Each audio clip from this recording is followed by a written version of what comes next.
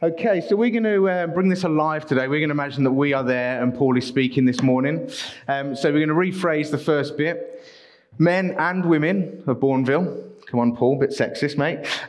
Men and women of Bourneville. I perceive that in every way you are very religious. We attend church faithfully, well, most of the time. We help out in church, we facilitate things, although I still think there's space in the set down team, is that right? D-Rig today and generally, yeah, brilliant, okay, great, so we do that. We go to our small groups and community groups and other little groups that help us facilitate talking to each other and sharing with each other and learning how to talk to our neighbours, which were things that we did easily before we became Christians and then pretended that everything was okay. We have the right language. You know, if someone is feeling overwhelmed, we know what they need. They need a hedge of protection, don't they, around them? We pray that. We go, you need a hedge of protection around you. If someone's going on a journey, the only thing you need on a journey is travelling mercies. That's what has to be prayed. You can't go anywhere without travelling mercies. If we think someone is getting closer to God, we use phrases like, they are ripe for harvest. How weird is that? It's strange, isn't it, when you think about it? We've got all this lingo. I remember we went to a church a while ago where me and Abby were church dating, looking which church was suitable for us. And I won't mention the name of the church. And this woman came up to us and she gave us that look, that you're a visitor look, you're new here look. Kind of, she paused and stared at us. And she approached us. And we were like, all right, okay, great, this is good. So she goes, are you new? And we're like, yes, we're new. And she goes, oh, fresh meat.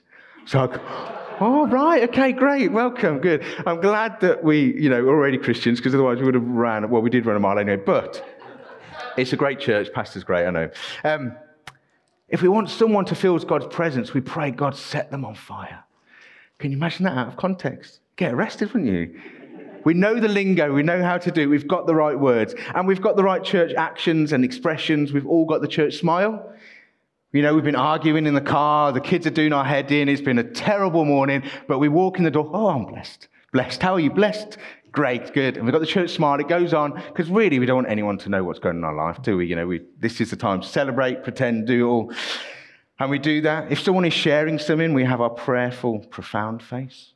So And when we're doing that look, it looks as if we're exploring every single chapter of God's word to give them something profound. And we know how to do that, don't we? We've got the look as well. We know when to stand up, sit down. We know when to shake it all around. And we know after church how to evaluate everything we liked and didn't like and this and that. And we finish our time.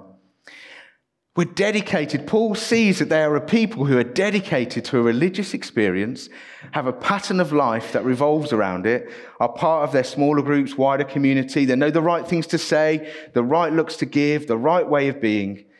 There are people and a culture that know how to do religion well. They have all the bases covered. But I also found an altar with this inscription: to the unknown God. And the reason there was this altar to the unknown God is that there was a legend in Athens way, way, way before Paul's time that there was a plague throughout the land and they'd sacrificed to all the gods that they knew. And they thought, you know what? This isn't working. Maybe there's a God we don't know yet. So let's build an altar to a God we don't know and sacrifice. And they did. And it worked. And so there was this altar that still stays there. There's like this unknown God that did something once in their life. They still carried on worshipping all the other gods, but they left this reminder of a God that worked once. And I wonder whether, for many of us, this might reflect our direct communication and relationship with the living God. That we know how to do the right things, we know how to appear, we know how to act, and we do so sincerely, methodically, with passion, but yet find ourselves like the people in Athens living with a reminder of a God that we once experienced in power, but yet remains so unknown to us. And because of that, as much as we serve and give, it never gets us closer. It never moves us forward. It never compels us to be single-minded. It never stops us worshipping a multitude of gods. It never stops us in our tracks. Because religious service in itself allows us to know about the altar of God and even serve at it, but it doesn't necessarily mean that we are going to get to know God. And when we don't know who this God is we serve, we allow worship to go everywhere else. and our devotion to be given to other things and people, as we saw in Athens. You see, if we really knew God, we'd never cease to worship him. And the question for humanity, as Tim referred to last week, is not whether we worship, but what we worship. We are worshippers. As human beings, we have this ability to worship. And if we don't want to direct that towards God, we have to direct it somewhere else. It's not that we choose to. It's not, you're not a worshipper because you go to church or a temple or a mosque, or you're a worshipper because you're human. We are created to have this capacity to encounter God and to express that back to him and express it to everyone else around. And this worship is a precious gift. It's powerful. It directs our entire life. It's overwhelming. It leads our decisions. It will shape our relationships. It will create our paths, and ultimately will decide our eternal destiny. It's a pretty weighty gift that God has bestowed on us, and one that, when directed towards God, is the most satisfying and life-giving experience you can have. And when we do not have our worship directed at God, we will constantly be looking for other things to direct it to. So as humans, we're constantly on this search for things to worship. You've got the people who Moses were leading. God had delivered them miraculously from Egypt. He was feeding them every day with food from the sky and water that appeared in the desert. There was miracle after miracle. They were at the bottom of a mountain where there was earthquakes and fire and wind and this awesome picture of God. And while Moses was up the mountain, they went, "Ooh, that's a nice golden calf." And they took their worship and they went, "Ooh, that's nice." They took their worship from God. When God had given the Israelites all the other cities, but told them not to plunder just one of them, don't take the items from this one place, they went, "Ooh, those things look shiny." And their worship went there. When people had been delivered and given peace in the land by the living God, people looked around and saw Saul and said, "Oh, he's handsome and strong. We want him to lead us." When David, a shepherd boy who had been given the entire kingdom of Israel, whose enemies were subdued before him, he had beautiful wives, he had beautiful concubines, he had everything he wanted, one day looked out, saw a woman bathing and went, "Ooh, she looks nice." And he directed his worship there. We also read about the devoted ones who didn't worship other gods. Daniel famously didn't divert his worship when cast into the fire. Esther didn't divert her worship and devotion at the risk of death before the king. Samuel didn't divert his worship and devotion at the risk of death. Joseph didn't divert his worship and devotion at the risk of prison and death. And what is it for us? I used to run a youth work charity 10 years ago. And as every good youth work or charity, we're looking for funding. And we started this organisation, Christian organisation, and it was like we worked with all the churches in Sutton Coldfield and said, right, we're going to go in the streets and we're going to tell people about Jesus. We're going to meet with the young people. We're going to meet the needs. We're going to do all this stuff. And we did, and it was great. And we went to this charity in Sutton Coldfield, and they wanted to give us £250,000. Now, for a charity that was doing 30,000 turnover a year, that was quite a big amount of money. And we were like, great. And they loved us. They loved what we were doing. They wanted to provide a building for us, all that type of stuff. And we sat in the meeting. We did all the details. And they're like, can we give you more? We're happy with quarter. Do you need more money? We're like, that's great. And then they paused and they said, just want to check. Is your organisation, is it like really evangelistic? Does it like really tell people about Jesus? Is it? And I was like, no, you know what? It's not so much. It's kind of like, we do talk about Jesus, but there's lots for the... And I went, ooh, look at that money. And my devotion, my worship to God, my this is who we are, went, ooh, that's money. And God in his grace worked it out that we didn't get that money because I think that would have led us down a really difficult path. I had a girlfriend once a while ago, and 3 weeks into the relationship, God went, she's nice, but she's not, it's not it. Like, just trust me. And I was like, ooh, but she's so pretty. She's not, she's dark. Okay. Ooh. And that ooh lasted 5.5 years. Imagine trying to ignore God for 5.5 years. Maybe we have been ignoring God for 5.5 years or longer. My worship went somewhere else. God, at various periods of my life, says, I don't want you drinking for long periods of time. And I'm like, ooh, That drink looks good. A pint of Carling versus the God of the universe. And I'm like, ooh, it's ridiculous, isn't it? And what is it? What is it for you? Does someone else's husband or wife look good? This week, we've been working with people that's the case for. Does that impressive job look good? Does that money look good? Does that channel on Freeview look good? Does that superstar on Instagram look good? Does that other God look good? Does ignoring what God wants from us look good? What is it that may be stealing our devotion from God? And those that are believers, you'll know that your devotion is going elsewhere, because there's one crucial gift that God has given to us who believe, which is the gift of the Holy Spirit, where God's Spirit himself lives and dwells within us. And that is a real advantage, after Jesus. Pre-Jesus, there was a lot of external guessing, They had to rely on circumstances, other people telling them. They didn't have this gift inside that said, no. And we read in Acts chapter 1, it just says this: some of the men who were in company during all the time that the Lord Jesus went in and out among us, beginning from the baptism of John until the day when he was taken up from us. One of these men must become a witness to his resurrection.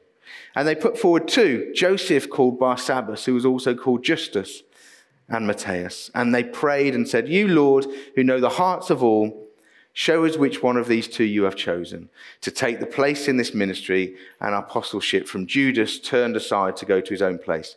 And they cast lots for them. The lot fell on Matthias, and he was numbered with the 11 apostles. You see, these disciples had lived and breathed with Jesus. They'd walked with him daily for 3 years. They'd seen his miracles day after day. They'd seen him risen from the dead. And yet, when they needed to make a decision, they had to get these stones or sticks, these lots they're called, and you throw them. It's basically like the modern day version of flipping a coin, yeah? What does God want? Right, it's heads, that's what God wants. But now, we have the Holy Spirit inside us. So that when we're needing to know what to do, the Spirit of God's within us. When you're veering away from God, the voice of God inside goes, "No, don't do it, don't do it, don't do it." And we go, "Oh, but it looks so good," just like that. And God says, "Yes, but it will kill you." And we say, "Oh, but it feels so right." And God says, "Yes, it will destroy your family." And we say, and we have this internal battle now. If you don't think you can hear God's voice, then try and break some of his commandments and see what the voice inside says to you. Or feel how exhausted you are when you're ignoring what God is trying to tell you, We're not looking for big signs in the sky. God himself speaks within us. And ultimately, if our worship veers away and we want to ignore the voice of God, we have no choice but to numb the voice and hide in order to worship other things. And we will stop talking to God. We will remove ourselves from friendships. We will remove ourselves from church. We will drift from gathering together. And we will hide ourselves until our devotion and our worship is fully elsewhere. So what do we need to be as followers of the risen Christ? Is solely devoted to him. That our hearts and our worship are fully turned to him. And having received the Spirit of God, allow the Spirit of God to direct and empower us. And you know what? That's all that revival is. And we speak of revival. When a person or group of people decide that they're going to be fully devoted to God and allow his Holy Spirit to lead and guide them. This is the catalyst for change in your life, in your neighbour's life, in the lives of your community. When we as believers get serious about this, the whole world will change. 13, including Paul, 13 average, sinful, mostly uneducated people devoted to God and empowered by the Holy Spirit changed the entire world. We know about God because of those people, mostly because of Paul, but because of those people. And they weren't anything to look at or be like they're the best. That's all it takes. There was a lot more than 13 average, sinful, uneducated people in this room. Most of us are quite educated. We're all sinful. Don't try and skip over that one. But we know that we are only empowered by God. And the sad thing is the whole reason we have and need revival is because we keep forgetting the relationship.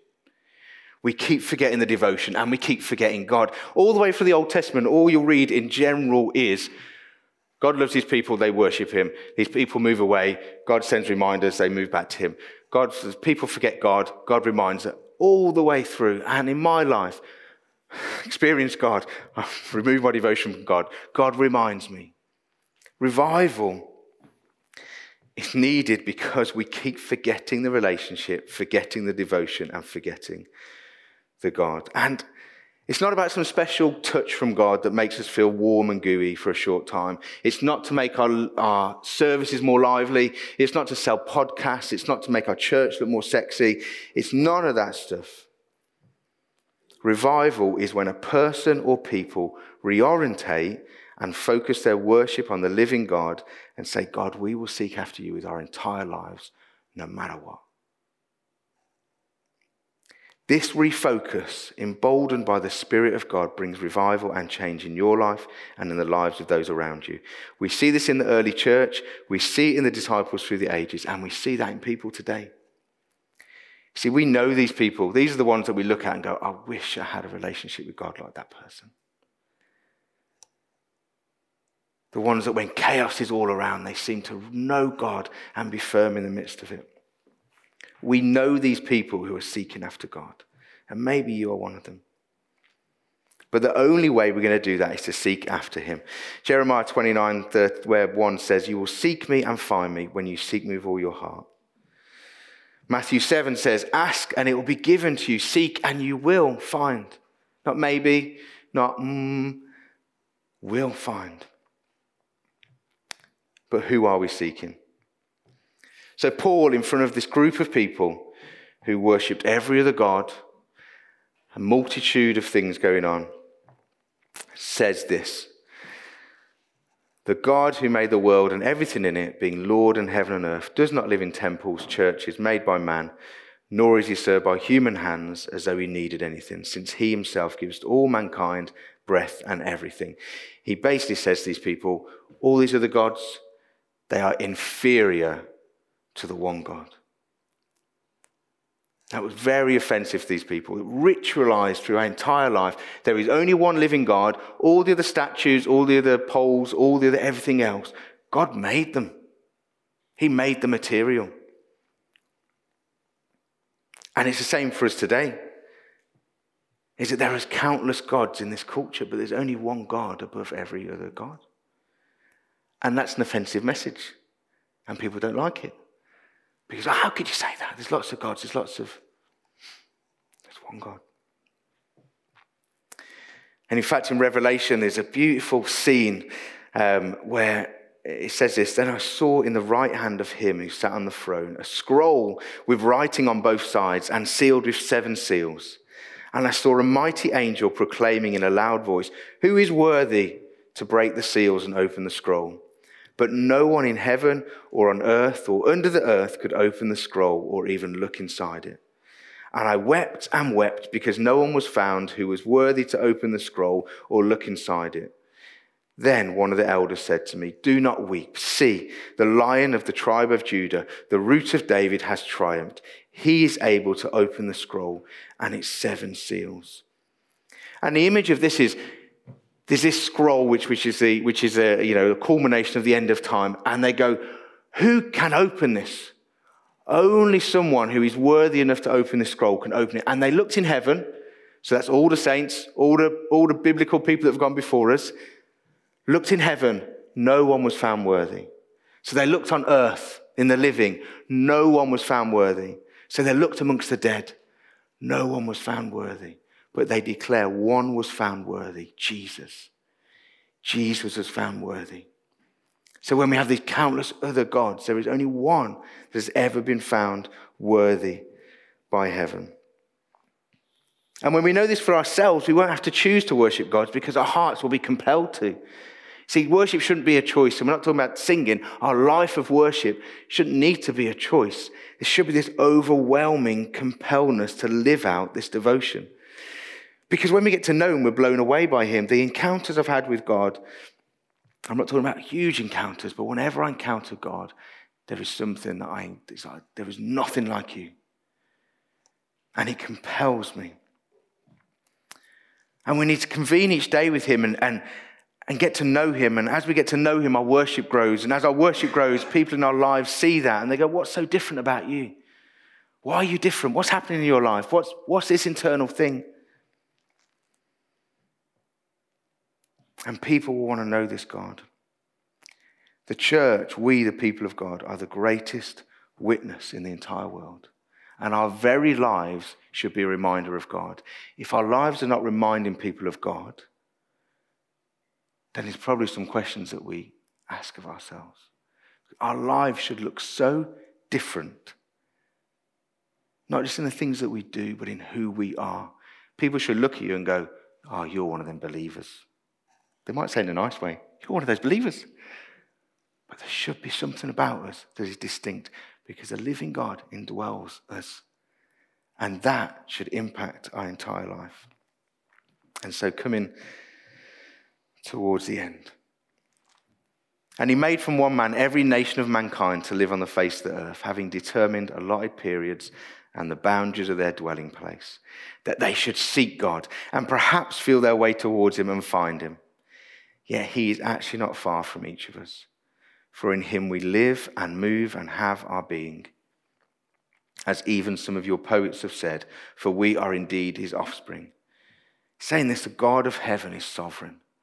Every nation, every boundary in the history of time, God has established, God has pulled down, God has pulled back up again. He is sovereign over all. There is nothing that is outside of his power and control. It's in his plans and purposes. And part of his reason for doing that is that we might seek after him. We might be so overwhelmed by God that we would want to seek after him. Or it suggests even kind of feel our way towards him. I don't know whether if you've got children or just your lights have gone out sometime and they're asleep and you need to find someone in their bedroom, but you can't turn the light on because that's a bad thing to do when you spent an hour getting them to sleep. And you're just groping around on the floor and you're trying to find this thing in the dark. And this verse says, if you're not going to seek him, just at least start to grope around in the dark a little bit. Just that's enough just to start touching out and feeling. But God has set this up, the whole of this earth, your life, the people around you, so that we might find out about him. There's no other purpose in life. There's no ultimate goal that works anywhere else. It's, we know over history it's not about money and success and power, and all this is set up so we just know God.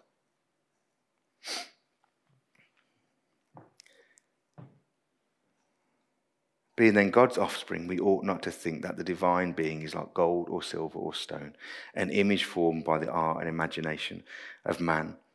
If anything else you think replaces God, it doesn't. If your God is material, it will never replace God. If your God is a person, God himself sustains that person. They only exist because of him. If your God is anything created whatsoever, then the God of heaven and earth was the one who created him. And so finally this, the times of ignorance God overlooked. But now he commands all people everywhere to repent, because he has fixed a day on which he will judge the world in righteousness by a man whom he has appointed. And of this he has given assurance to all by raising him from the dead. Paul summarizes, now this is the God of heaven. Now the God of heaven has been revealed. The time of ignorance is over so that we might seek him. And maybe that rings true for some of us today. That Paul's saying the ignorance is over. The time of not seeking God is over. Especially if you've given your life to him. The not seeking of God, that time of doing our life without him, doing our life with not including him in it, doing our life with not looking at his decisions and what he wants us to do is over. We can no longer get on not getting to know him daily. We can no longer go on just being Sunday seekers and weekday wanderers. We can no longer have multiple gods. We can no longer have shared worship. And there will be a day where we stand before him. He is quite clear with that. And we'll give account, regardless of whether we're saved or not. We'll give account. We'll have a conversation with God. And it'll be the most profoundly beautiful, wonderful, petrifying thing, I think, in our entire life. It will be wonderful because we will be with God. But that moment where he looks at you and you're like, God, I know. And he's like, and you're like, I know, God. And we're like, oh, God, I could have lived for you. I knew it, I wanted to. But I just kept, and he's like, it's okay. See, God won't smack us round and go, oh, I'm going to judge you for that. We ourselves will go, God, I know. Send me back. Send me do it again. Read that in the Bible. Send me back. There's a beautiful picture as well in Revelation where the saints have crowns on their heads and God gives them a crown. And they're like, no. And they cast their crowns before him and say, God, this is nothing. You are the one who's worthy. And we need to grab that sense again where God is the one that is worthy. Now is the time to seek God. When it's over, it's over. Okay, it's not a shocker to any of us. We live and we die. The time for seeking God is now. He has created this entire world so that we might be able to seek him and know him. The time now is to seek God, to give single-minded worship, to allow the Holy Spirit to move us, and then you will know God. You will follow in his purposes, and you will experience a life full of him. Final verses, just to finish with reading these. This is from the book of Romans. This is another letter that Paul wrote, but it really sums up what we've just talked about. Therefore, I urge you, brothers and sisters, in view of God's mercy, to offer your bodies as a living sacrifice, holy and pleasing to God. This is your true and proper worship. That means devoted life. Our devoted life to God is our true and proper worship. Do not conform to the pattern of this world, but be transformed by the renewing of your mind. Then you will be able to test and approve what God's will is, his good and pleasing will.